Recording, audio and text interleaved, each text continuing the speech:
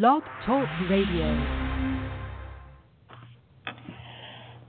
Hello, everyone. My name is Trina Ramsey, and I'm coming to you on behalf of the Revolutionary Sisters of the Diaspora. This is a monthly show for Black and brown women, and we come together to discuss issues of race, social, economic justice, gender equality, and everything in between. And tonight our topic is about finances.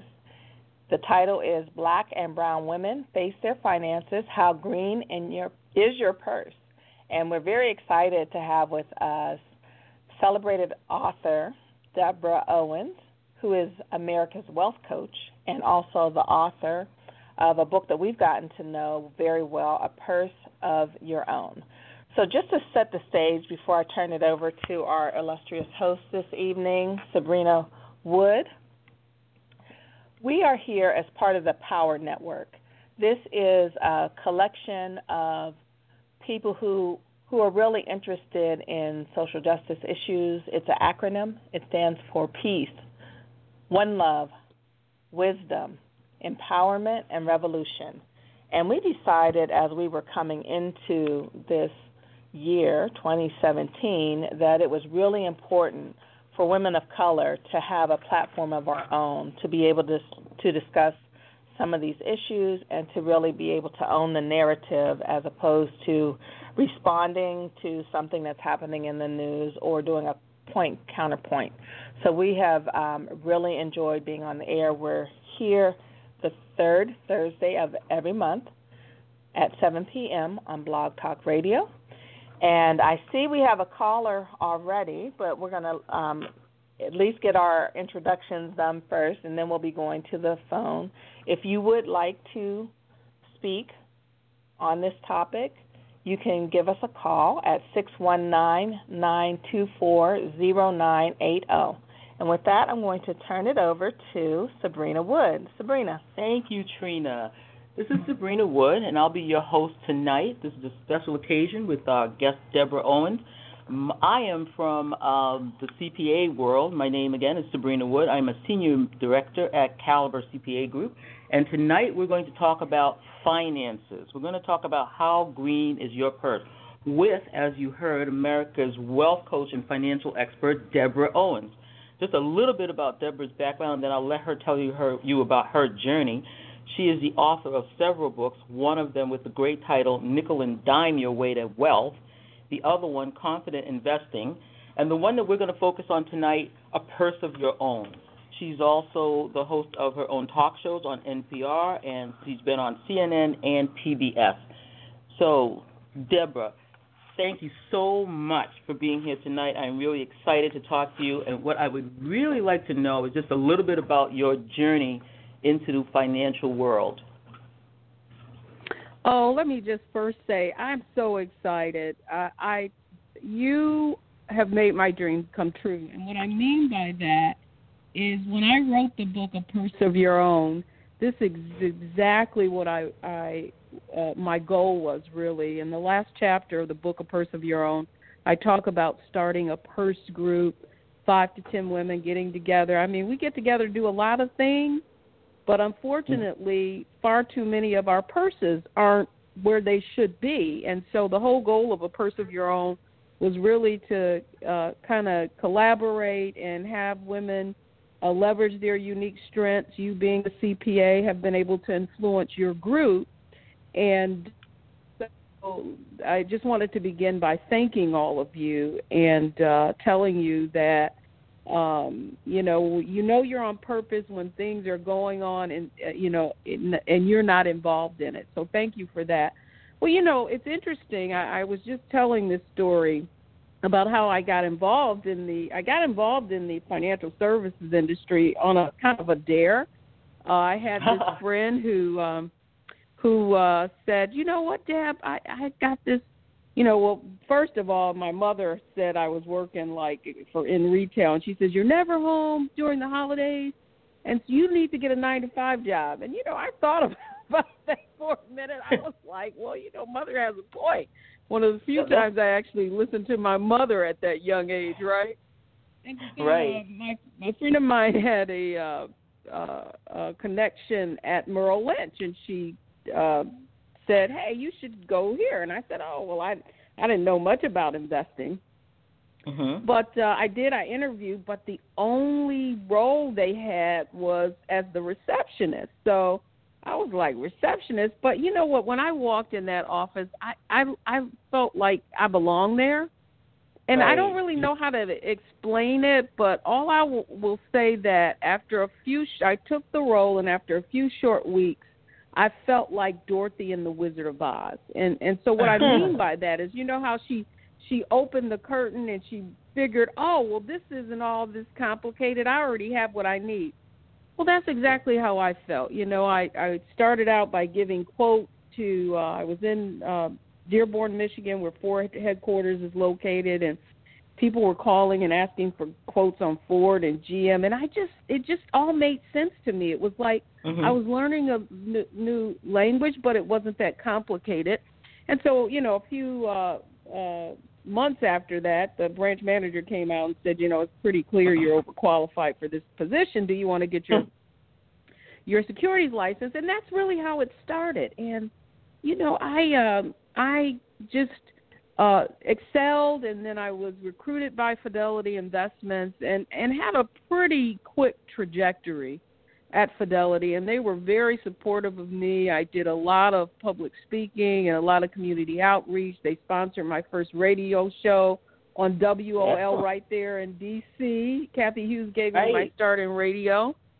And so, long story short, I really had a love of connecting with the community, and I really wanted to demystify the financial markets. And so that's when I started. I wrote books. I toured with Bishop Jakes. I did tours with the NASD, which is now FINRA, and sort of like the rest is history.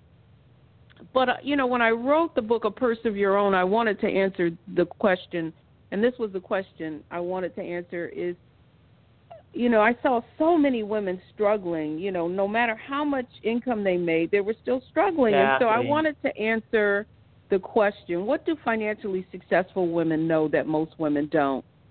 And within the book, A Purse of Your Own, I identified 7 attitudes, beliefs, and behaviors that I call the 7 wealthy habits. Yes, and ma'am. what I found was that financially successful women do almost the opposite of both what most women do, and so that's why they end up in a different place financially. Exactly. Thank you so much. And I'll tell you, Deborah, we have a lot of things in common, and one of the reasons why I got into financial services as well is because I was doing tax returns, you know, as a second job, and saw the same thing. People working, you know, 2 and 3 W-2s and working all around the clock, and just, you know, when you ask them how much do you have for dividend income, how much do you have in capital gains, do you have any stock, didn't have a thing, and I just couldn't understand it, and I really was searching for a way too. Now, the group that we are representing here that's doing the radio show, we have gone through what you call the Sisterhood of the Purse, and I was the leader of. So we've gone through this book. So if anyone is listening, or if you're following along with us with the book, again, it's called A Purse of Your Own. The book is going to go through and tell you about the 7 habits, and Deborah and I are going to go through those 7 wealth habits in a moment. And if you're calling in, we'll answer any questions about it. But the book also gives you a template or a guidepost on how to get started, and that's what we want to talk about tonight as well. So I also want to say, when you were talking, I'm sorry, hello everyone, this is Angeline. I'm staying back tonight. I'm not going to be talking a lot, but Sabrina, what you talked about was, you know, having the same experiences as Deborah, and realizing that you were going through these tax returns and you were asking people questions about, do you have this, do you have that? And it's not only that they didn't have it.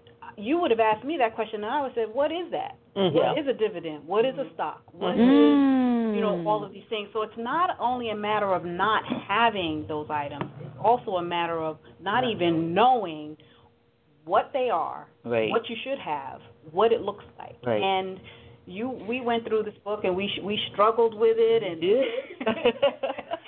there were like many a day we were pulling our hair out like, Sabrina wants us to do this.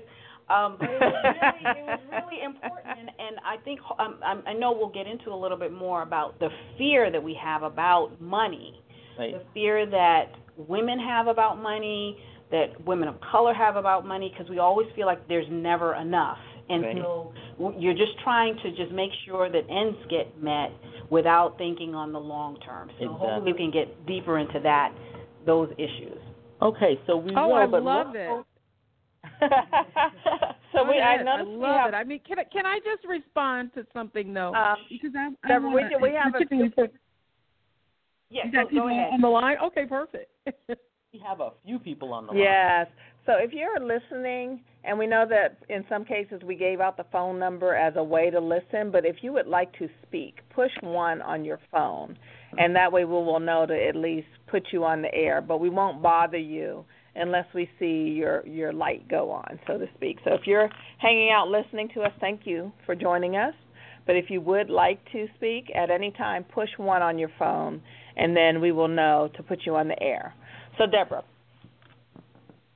You were going to respond to that. Yeah, I want to respond because here's what I want to say. I really want to clear the air because I think so when I wrote when I wrote that book, I haven't advised in years, but I kept having this situation happen where I would refer people to financial advisors because I do a lot of work in the industry, and some of those investment companies are clients. And so I would refer people, and the advisor would call and say, "Oh, Deb, I thought you said Angeline was going to call me." Or Angeline would call me and say, "Oh, well, I went and I talked to him, and I just didn't feel comfortable. He was talking over my head." And so there was this real disconnect. And so because of that, I started at the urging and encouragement of my son, who does a lot of the company strategy. He was like, "Man, what are you doing with all these people, all these," he calls them leads, of course, that are coming in. I was like, "I refer them." He says, "Well, what happens to them?" I said, "Oh, well, sometimes they do, go with an advisor." He says, "Well, Mother, you're known as America's Wealth Coach, and coaching is personal. So you should start doing some of this coaching and just helping people get to the point where they have confidence around the financial markets and how they work." So long story short, young man. For the past, out of the mouths of babes. Huh?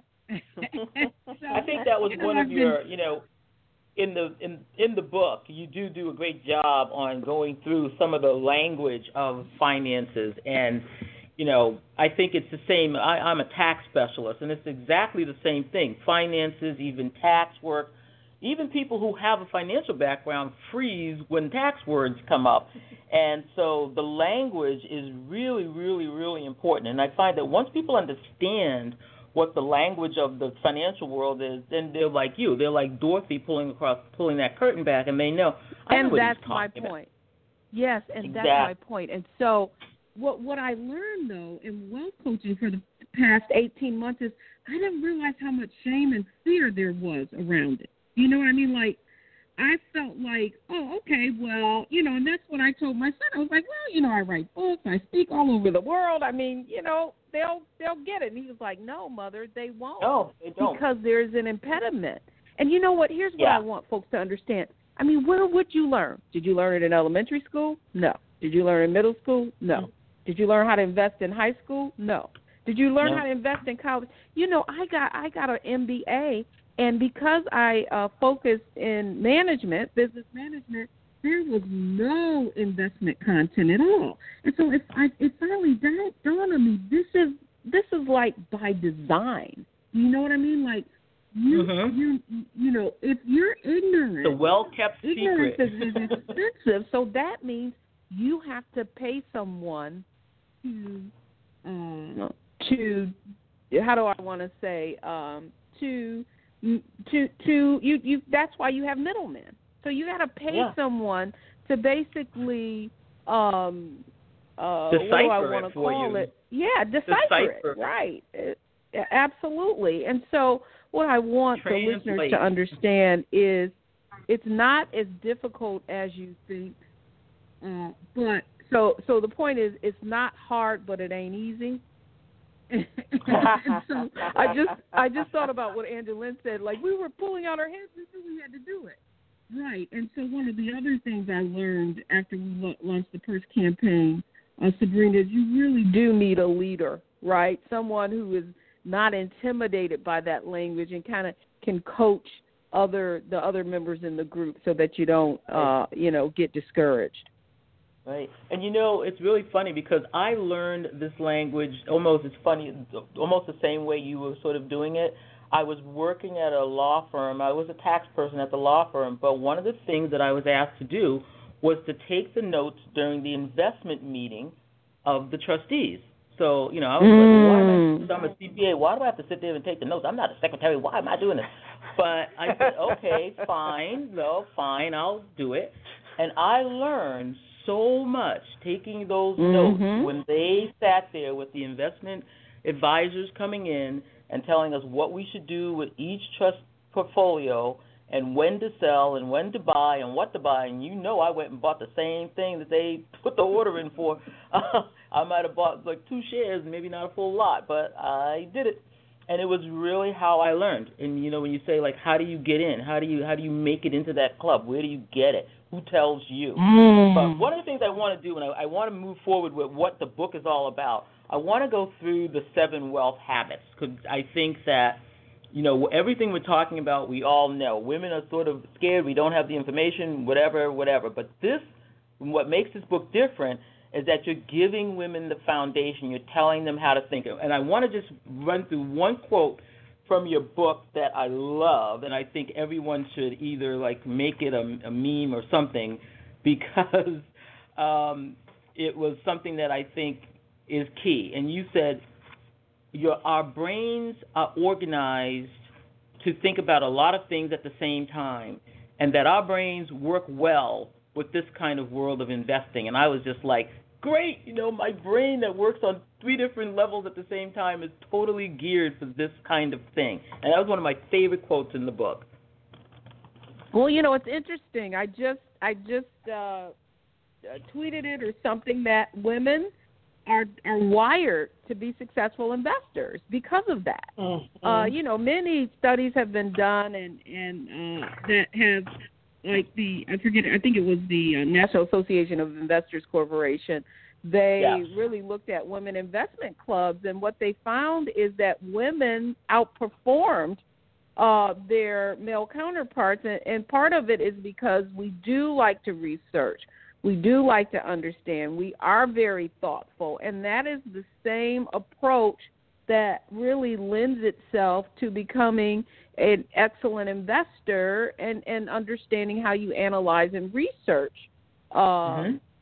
companies as opposed to going for the gut. And the other thing that the other myth that I want to dispel is that typically women are the CFOs of the household, whether they be single or not. And so we just need to take that same kind of discipline that we have about managing household finances. That's the same way that a company manages its finances. In fact, I created a curriculum for a university based on organizational budgeting and personal finance. And what I did was compare how you manage your personal finances to how a company managed their finances. And so I think what has to be done is to give women the confidence that they need is to acknowledge that the skills you already possess, the skills, now we just have to show you how to apply them in the investment world.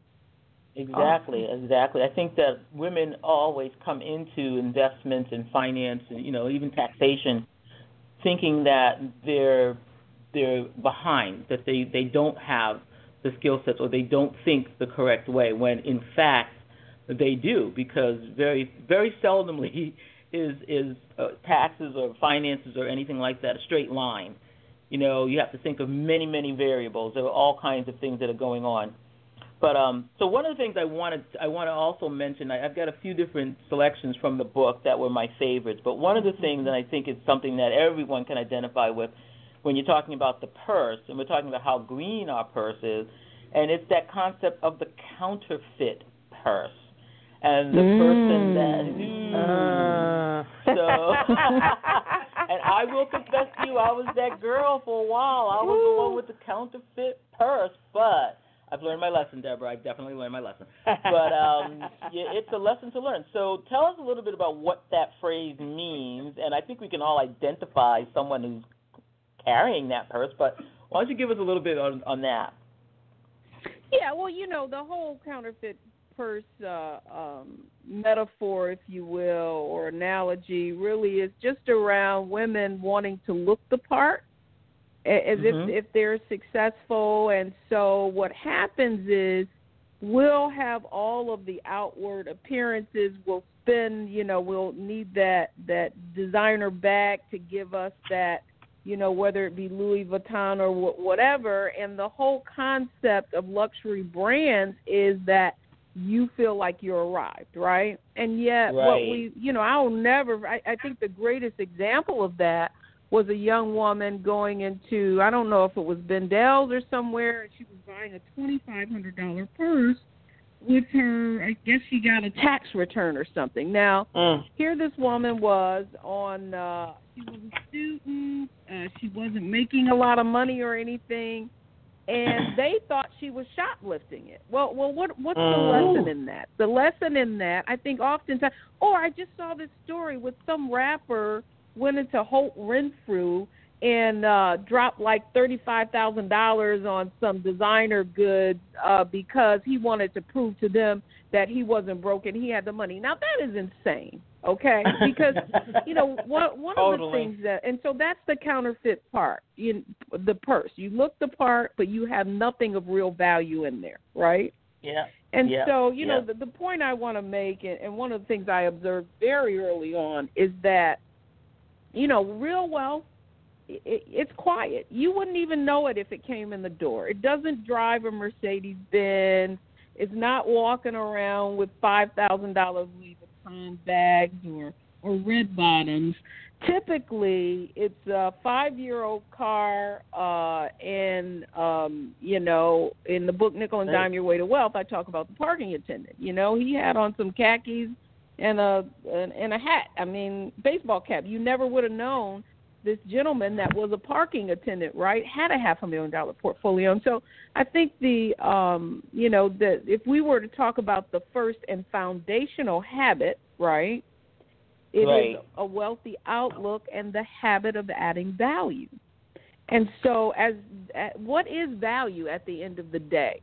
For something to be of value, it means it increases its worth. And so, foundationally, it's so interesting. I was on a coaching call earlier, and it was like the second call, and the first you had any aha moments, and she was like, oh, my God, let me just tell you, it's like I was here, and then I was thinking, what am I doing? I'm watching what I'm spending thoughtlessly. I went in for one thing, and I came out with like 10 other things, and I said, I'm not doing this anymore. And I thought about that, the habit of adding value. I wasn't doing anything to increase my net worth. And so, the way that I like to explain the difference and so that's an income mindset, really is what it is, right? You earn an income and you spend every dime you have. And whereas the wealthy woman thinks about the long-term implications of the decisions that she's making with her resources every day. So if I guess you guys probably did the, a few of the exercises just based on when a wealthy woman spends her money. What does she think about? Will this money make more money, right? And so it really, what becoming a wealthy woman is about, it's about really, wealth is an inside job. And the way I like to explain it is that a poverty-minded person thinks and manages their money day to day. Whatever money they have, it's gone. A poor person thinks and manages a poor-minded person, right? So you can make six figures and still have a poverty mindset. Thinks and manages their money week to week, so paycheck to paycheck. Middle class mindset, month to month. I mean, they even sell us cars and homes based on how much we can afford month to month. A fluent-minded person thinks year to year. As you're a tax accountant, you allocate your finances annually. You know where that money's going. But a wealthy person thinks and manages with a wealthy mindset, thinks and manages their money generation to generation. And so the difference between a poverty-minded person, right, and a wealthy person is simply what? What is the difference in those different economic stratas that I just conveyed? And how they think. It's time. Length of time. Right? Mm-hmm. And so time is money. When you begin to make your decisions around the long-term impact of that financial decisions, when you are expending resources, you're going to make different decisions. Okay. Gotcha. And then, so that's like the wealthy habit of the outlook. You're looking at to add value. And so next one you have, and I'd like so that's outlook. And then the next one is called vision, which on the face of it sound like almost the same thing, but one of them you're saying adding value and looking out. And then the second one you're saying looking inward and looking at what's going on with you. So the second wealthy habit is vision. Indeed. And so that's the habit of leveraging your unique strengths, right? Like, you know, with women, I mean, we always want to be something other than what we are. And the point is, one of the things that I identified in successful women in this habit, they leverage their unique strengths. You know, that's what makes you stand out. And that is the gift that once you figure out what that unique strength is, that unique talent, that is the gift that you're going to serve the world with. And when you serve the world, that is what you're going to add value to others with, and ultimately will become the source of the wealth that you accumulate in your life. Yeah, and I think this was something that people really sort of struggle with. Like they say, what is my unique gift?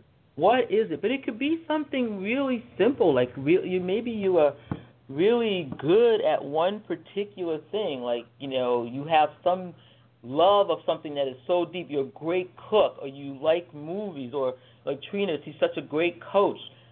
Angelina is a great organizer. It can be any one of those things that you may not think is unique, but it is. You're really great at this thing, and people just sort of take a little inventory.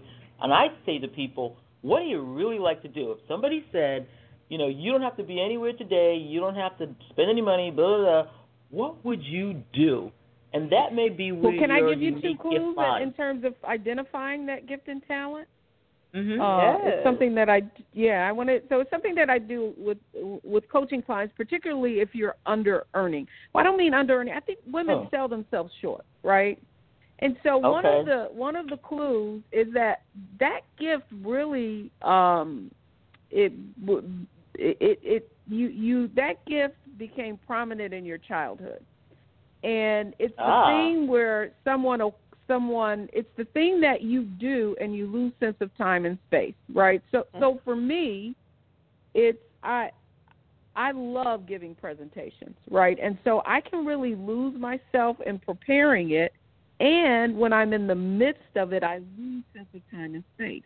So I always have to have someone there giving me time, because I will literally be in the moment. So I want you to think about that thing that you do when you lose sense of time and space. And it also gives you great joy, right? So it gives you energy. Did it when you were a child.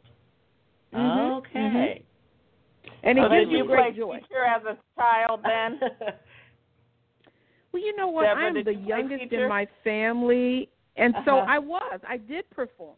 I did, absolutely. My brother gets mad at me. The presentation I gave, I bombed, and so, but I knew I had that desire. So, you know, you can still have that desire, but in order to bring it into fruition, so I took a public speaking course, and I did a lot of small presentations, and then the rest was history, because I knew that it gave me joy. And then the second thing, the second clue I want to give folks for identifying what their gift is that people have complimented you about this your entire life, whatever your gift is. They say, "Oh, you're such a great organizer," but the problem is that typically when someone tells you, gives you a compliment, women are kind of programmed to say, "Oh, it's nothing," we'll deflect it or diminish it. When exactly. that is a really good indication of what your true talent is. But oftentimes we don't even realize it's a gift because we think everybody else has it too. My mom told me to just say thank you. Yes. Yeah, my We're mom said, "Oh, you don't never than anybody else." My mom said, just say thank you and smile. Yep. Mm-hmm. Okay. So now we're looking out. We know we've got the macro picture. We're going to add value. Now we're looking for our unique gifts and our vision. So the next habit that we have here is the one of appetite. And I think we both sort of mentioned it a little bit, and that's the habit of acquiring knowledge. That's right. And increasing your financial acumen, because at the heart of all fear and shame around investing and taking risk is a lack of knowledge. If you increase your financial acumen, think about anything that you do that you've never done before. You have some fear and intrepidation about it. So the fact is, what do you need to do to become confident in anything? What do you need? Practice. Learn. Yeah. You need to Study it. You need practice and confidence, right?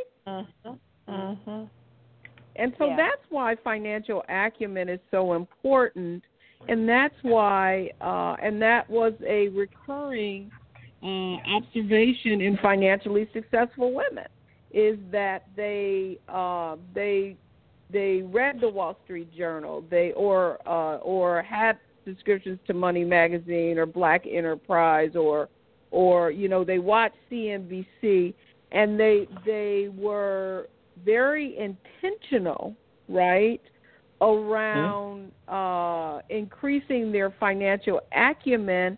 And even though many had investment advisors, they were still competent in their own right, so that they were able to then evaluate if that advisor truly was adding value to them. Right. I think one of the things that always amazed me, as I said, I started at KPMG, and then I went to Mellon Bank, where we did high net worth individuals. And one of the things that shocked me all the time when I was sitting in those meetings was watching women of great wealth. A lot of times it was either inherited or they married it, but they had it. At the beck and call of the advisor, just listening to what the man told them about their money and then doing exactly what he said. And I just found it just really very disconcerting that... because look at Madoff. So everybody wonders how did Madoff have that Ponzi scheme for all of those years? Okay, well, there were two things: greed. But the bottom line is, if you had a basic understanding of the financial markets, you would have known that if the markets were down 10% in a year, but you were still getting 10% on your money, that's the jig was up. Right, that something was up. You can't be that smart. But So then it comes back to the greed part, because people got greedy. Cool. So it looks like we have a couple of callers, so we're going to go to the phones. Yeah, just again, if you've called in, I see a couple people have called in recently. If you would like to speak to us and have a question for Deborah or Sabrina, or you have a comment, you read the book, you want to talk about it, push 1 on your phone, and that way we will know to put you in the queue to speak. Otherwise, we will assume that you are just listening. But if you would like to speak, just push 1 on your phone, and we'll be able to see you. Okay. So we've got a nice little group of callers there, but they all seem to be just a little shy. Well, we're not, right, so we'll keep it. No, we're not.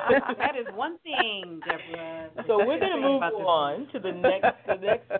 What I really want people to get out of this, though, is that the foundation of any of this is going to be getting these habits down. So we've gone through the first 3, and this one I actually put a little mark next to, because I think this is one of the, they're all key, but this is the one, and that's the wealthy habit of mindset. Yes, so ma'am. This is the one that's going to make or break you.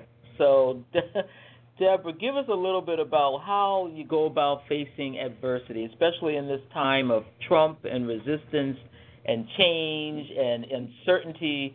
How do you keep the mindset going? Number 45. Well, you know what? That was the first observation that I made very early on in my career is that the truly wealthy people, the truly successful brokers, did all opposite of what most people did, right? They always went counter to the crowd.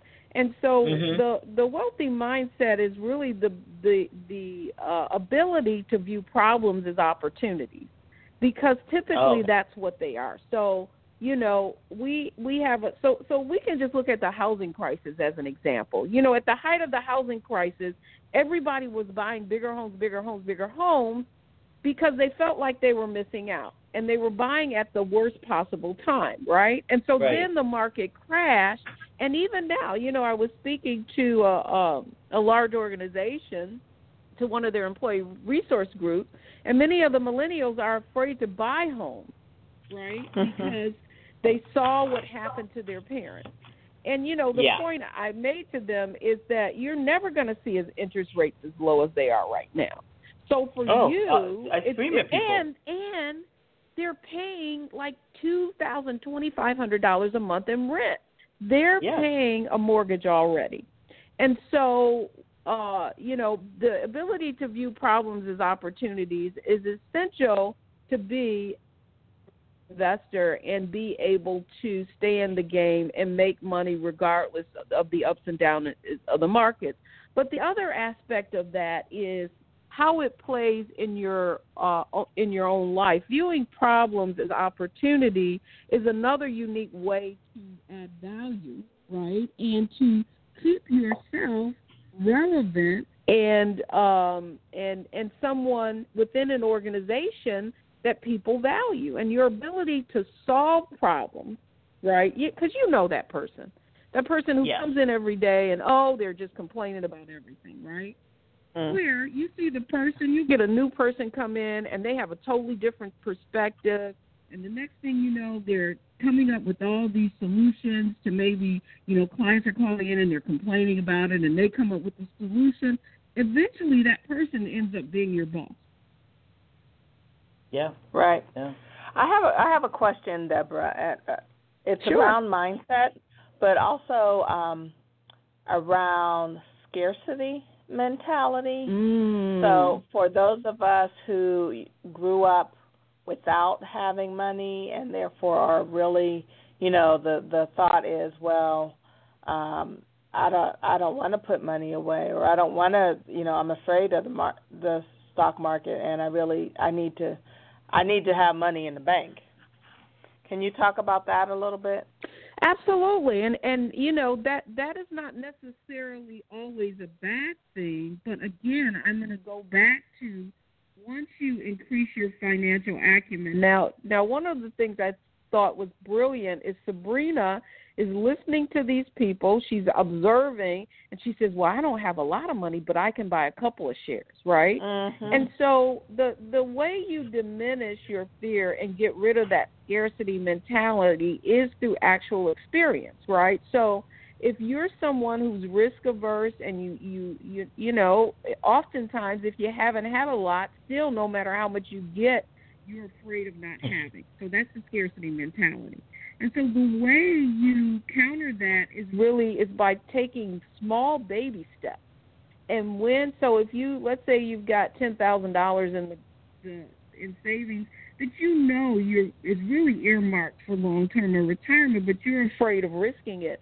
So I don't, you know, suggest anybody just go and put that $10,000 in, you know, an investment. But what I would say is, okay, start out with like $100 a month in maybe a stock that you've researched, or you know, primarily if it's less than $10,000, you're better off going into an index fund. And basically an index fund is a mutual fund that's where they simply buy whatever in a particular income. And the most widely known is the S&P 500, or 500 of the largest companies in the financial markets, right? And so the way you the way you increase risk, the way you get rid of that scarcity mentality is over time. And so what I would suggest is that you take calculated risk. And there is a difference. And that is one of those that viewing problems as opportunities and having a wealthy mindset. One of the things that I identified as it relates to viewing the ability to see problems as opportunities is the ability to take calculated risk. Okay. Thank you. And I'm that other side that thinks there's always more money. They've heard me say this before. I'm like, no, there's always more money. Somehow you can make some more. All right. So if you're dealing with your scarcity mentality, if you're dealing with the mentality of abundance, like I'm trying to do, get your mindset set, people, and then you're going to move on to the next habit, which is called focus. The wealth habit of focus. Critical. And here's where I have a little bit of problems, because I can become unfocused at the drop of a dime, and we'll talk about the next one after that, which is called systems. These two should be together. So let's talk a little bit about focus. Well, focus, one of the so oftentimes what I find is when people where they think they should be, like I talk to a lot of women who are, mid-40s, 50, and they've done all the right things, and they know they should be further ahead, right? And one of the reasons that they aren't further ahead is simply because they really haven't created what I call a wealthy vision, right? And that is identify what's important to them, determine what their future will be, right? So you've got to be able to have a visual representation of where you see yourself 10 years from now. So one of the things that we do is one of the exercises that is in A Purse of Your Own, and it's called the Sum of Your Dreams. And within that exercise, is the first thing I ask you to do is, okay, what is really important? So is it spiritual faith? Is it financial security? What are the things that keep you awake at night, right? And so those are the things that we make a priority. And so once we make them a priority, okay, what's the support that you need around that? So if it is financial security, typically it's either, I am not directed in my spending, and so, we do some strategizing that way, or sometimes it's you simply need to make more money, so we need to strategize around that. And then we turn those into very finite goals, right? So wealthy focus is the habit of setting and achieving goals, and those goals. And then once we do those goals, I have women do a vision board, a wealthy vision board. So we make a visual representation of those goals and those dreams and those aspirations. I want to have my house paid off. I want to be living near water. So those all become very finite goals. Now they're visual. And so when I look at that every day, when I'm going through my day and I'm about to make a decision with my resources that don't align with what I said I wanted, then those goals become your GPS. That vision board becomes your GPS, and you say, "Whoops, no, that's not where I'm going." The greatest thing that we need to learn is just one sentence, and it's N-O period. No, right? Yes. But the problem is, and I got to talk to women of color in particular, because we are becoming enablers. Okay, what do I mean by enablers? That's another big ooh. Okay, kids, women, paying for kids stuff, cars, or supplementing income, or, we feel like they shouldn't have it as hard as we should, or we have family members that feel like because we're doing okay that we should be the bank and trust. Here's what I want you to understand. You are not helping them. You are enabling them. Exactly. You have to give intentionally and responsibly. I cannot say this enough. I tell my group here will tell you. I've said it more than once. It's just like they say on the plane. You've got to put your own mask on first. Then you can help others. You can't give away everything, and help and have people just do the same thing over and over. My mom was a little bit of an enabler a long time. My mother was the queen enabler. And I've watched how that worked with my siblings. And I said, I'm not doing this, I'm not doing that. None of that is working. Exactly. We must be middle children. I was the youngest, and my oldest, so there was like 5 years between the next. So I was sort of like my siblings were, my oldest sister was 10 years older than me, so they were almost like my aunt or my mother. Do you know what I mean? Right. And so exactly. I had the benefit of watching how things worked out for them, right? And said, oh, well, no, that doesn't work too well. I don't think I'll do that with my kids. So both of my children, they're 24, we're about to be 25 and 29. And they will tell you I was pretty tough, and I always tell them I'm not your friend, I'm your mother. And I'm determined. And this is the other thing I want to tell women: your job. Deborah, can I stop you for just 1 second? Sure. Deborah, this is Angeline. Sorry, I didn't want to interrupt, but you're coming in and out. You're muffling, so we're catching what you're saying, but there's a part of it that's a little muffled. So if you just speak directly into your phone, that would be great. Thank you. Okay, can you hear me now? Yeah, we can hear you. It's just at some points it's a little muffled, but go ahead. Okay, I think I'm moving around. I get excited, No, you wanted really, to tell what women I one want more to say thing. to women is your job is with your children is to raise responsible adults who can take care of themselves, because you may not always be there. Whoa. Yes, thank you. That's deep. Thank you for that. They've got to be able to stand on their own and know how to do it. There's a great section in your book where you talk about a mother setting up her daughter for her first credit card and how to use that credit card or how to establish credit. And I tell you, ladies, if this is a book to take a look at, because it has a lot of good stuff in it. But let's finish up. We've got the focus here. We've got 2 more habits that I want to get through before I ask a couple more questions.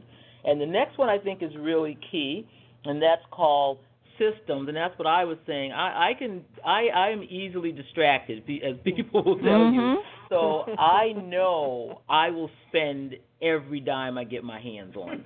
But I know this about myself. So the key really is to then make every one of those goals. You set up an investment account or a credit union cash reserve account for every one of your goals, and then you allocate into those accounts and you set them up systematically. You are paying it forward into your future, and that's what those accounts are for. And if you set them up systematically, then you don't have to, if you're waiting on yourself to write a check, you're going to spend every dime. So you set it up systematically so that those accounts are being funded from each paycheck. Exactly. I can't change banks because I have so many things going into different pockets that it's going to be too hard for me to change my bank. So they're lucky. But I have to make it as automated as possible. And I think that's one thing that people say, oh, I can't do it. I know I've talked to people about putting away the entire max at work. I mean, at least to the point where you're matching what the company, you're putting away at least what the company is matching, so you're not leaving anything on the table, because there are no more pensions for most of us people. And I know that's painful for some people, but most companies, you can look into it, you can put in that 2%, and the next year they'll ratchet it up to 1% more, and then it's 3%, and then it's 4%, and by the time you know it, you're there. And it's a little less painful. That's right. But if you can automate things, any kind of way that you can, you don't have to worry about the fact that you're your own worst enemy, like me. Yeah. And can we also speak to younger people? Because I know for me, one of the things that I would have done differently was to start investing in my retirement with my very first job out of college. Oh, yeah. But when I was younger, old felt long time ago, from now, retirement felt like, oh, well, that, I don't have to worry about that. I want my money now. Yeah. Can you speak to tips to help encourage younger people to really take this seriously? Yeah, well, what I would say for younger people is that they have the one thing that money can't buy, and that's time.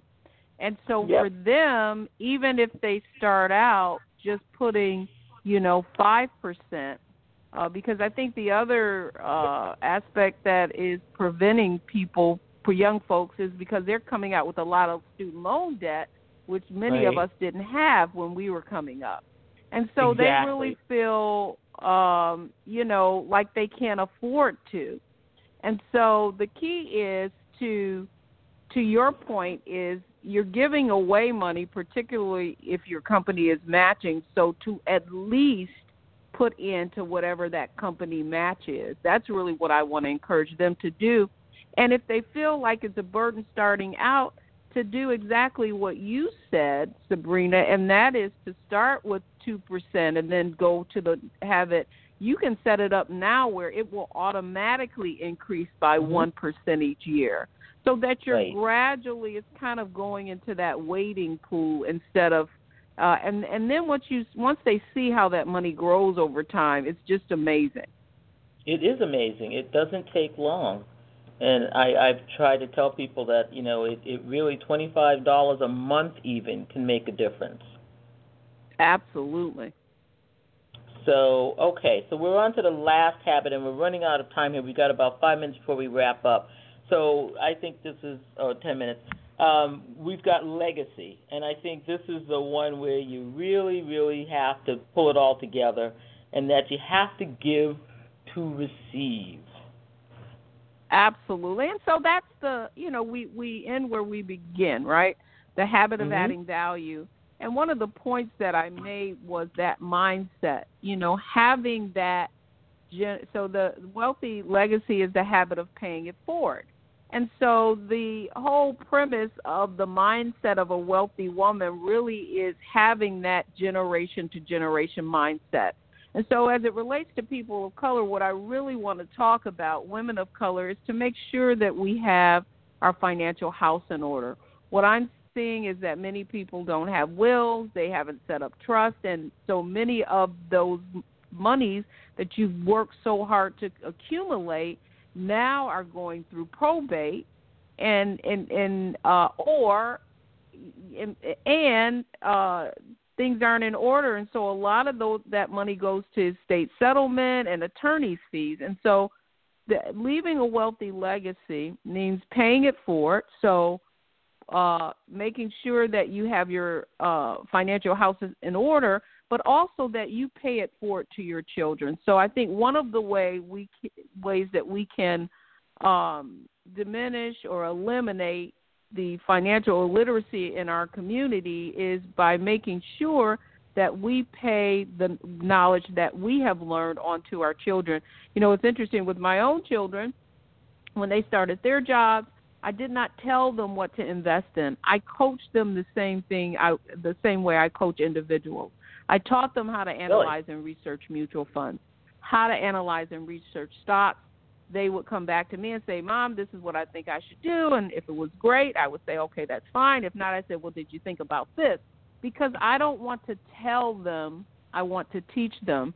The other thing I want to say, too, is anybody listening to this call, please go to my website, DeborahOwens.com, and they can sign up for my newsletter, which comes out every week. And also they can sign up just for, if they want to learn more about our wealth coaching programs, they can also sign up for a free discovery session or learn more about how you really do, how to apply these habits that we're talking about, internalize them, and begin to apply these 7 wealthy habits so that they can build 7-figure retirements. They just did a study And the number of seven-figure retirement plans doubled since 2012. Well, if we look at the market, you can see how that can happen.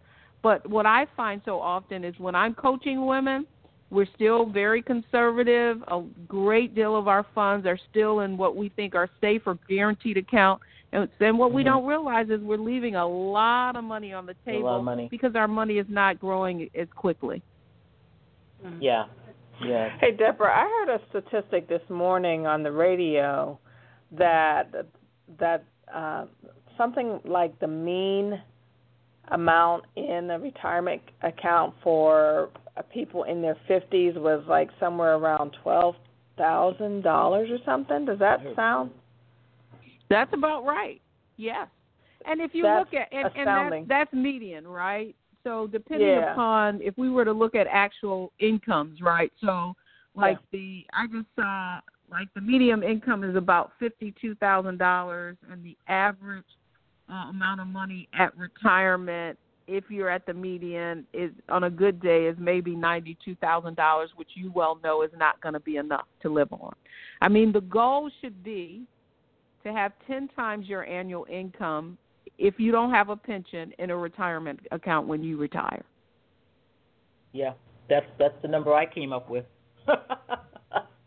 Yeah, and that's, Fidelity did a study. They have this whole retirement savings factor, and so that really should be the goal. And so really what you should be thinking about is how do I close my gap? And so, sometimes, when I'm talking with women, they think they're going to retire at 62. No, you're not going to retire at 62 because you're going to be unhappy. You're not going to have very, very unhappy. And many people end up having to go back to work, and it's very difficult to find a job in your 60s. Yeah, I think a lot of people aren't. And we could do a whole nother show. I know you do to talk about that on retirement and things like that, because people just aren't ready for, the what medical is going to cost them in retirement, and that the dollar that they have is not increasing as far as inflation is, and it's really, really difficult. And sometimes they want to stay in a place that's, tax heavy. I just had one family, they wanted to move back from one state to New Jersey. I said, that's the worst tax state you could possibly pick. But they wanted to be near the children. Wanted to be near the children. I was like, why? Let's talk about Delaware. Go to Delaware. Let's talk about Delaware. My husband and I just moved there. Thank you very much. Did you really? Feeling good about that tax status there, huh? We're in Milford, Delaware. Very small town. Yeah, I know exactly where. We go up to Bethany a lot. Yep, loving every minute of it. Well, Deborah, now that we're kicking back with Angeline and her new house in Delaware, that's where we're gonna head after this. I'm gonna wrap it up. I really have enjoyed talking to you about this, and I think if anyone is still listening on the phone, I see we have a few people still. One of the things I want to make clear is that whatever you're going to do with your financial plan, you've got to get the habits down as a foundation, or all is for naught. You can have the best laid plans, but as I said, I've got bad habits, and I know it. I've looked inside. I've done the vision. I've got the appetite. I've changed my mindset. I've focused. I got my systems in place, and I'm trying to leave a legacy for somebody. So, people read the book, check out the website. Deborah, if you have any last words of real importance that you want to give to the audience, that would be great. What I really want to tell people is, the time to get started is now, but it's never too late. And what I find is having a lot of regret. And you can't have regrets. You never lose. You only learn. And so I want women to understand that you have to take ownership, but that it can be done. I've seen women go from knowing nothing to now they're more aggressive than I am in some cases. I've seen women who've been able to optimize what they have and now have a clear vision of what they want to do. is the bottom line is wealthy women think, act, and do things differently, and anyone can. Any woman can. All it takes is knowledge, desire, and execution. Awesome. All right. That is Awesome. wonderful. So thank you very much, Deborah. I want to, on behalf of the Revolutionary Sisters of the Diaspora, Yes. thank you so much. This was such a wealth of information. We probably could have had 2 hours, 3 hours. This probably needs to be, probably need to have part 2. And just as Deborah said, if you want more information, please go to her website, www.deborahowens.com. And Deborah is DEBORAH, Owens.com. I am Angelina, and I would just like to, again, thank all of you for listening in. I really want to thank Tara Huffman, who was our Solace sister who connected us to you, Deborah. When we were talking about this book and we were actually going through the book, Tara said, "Oh, I know her." So, and that was, a year and a half ago or so, and we decided to do the show, and I said, we have to get her on, and I said, Tara, you still got that connection? And so I have to officially thank our Solace sister, Tara Huffman.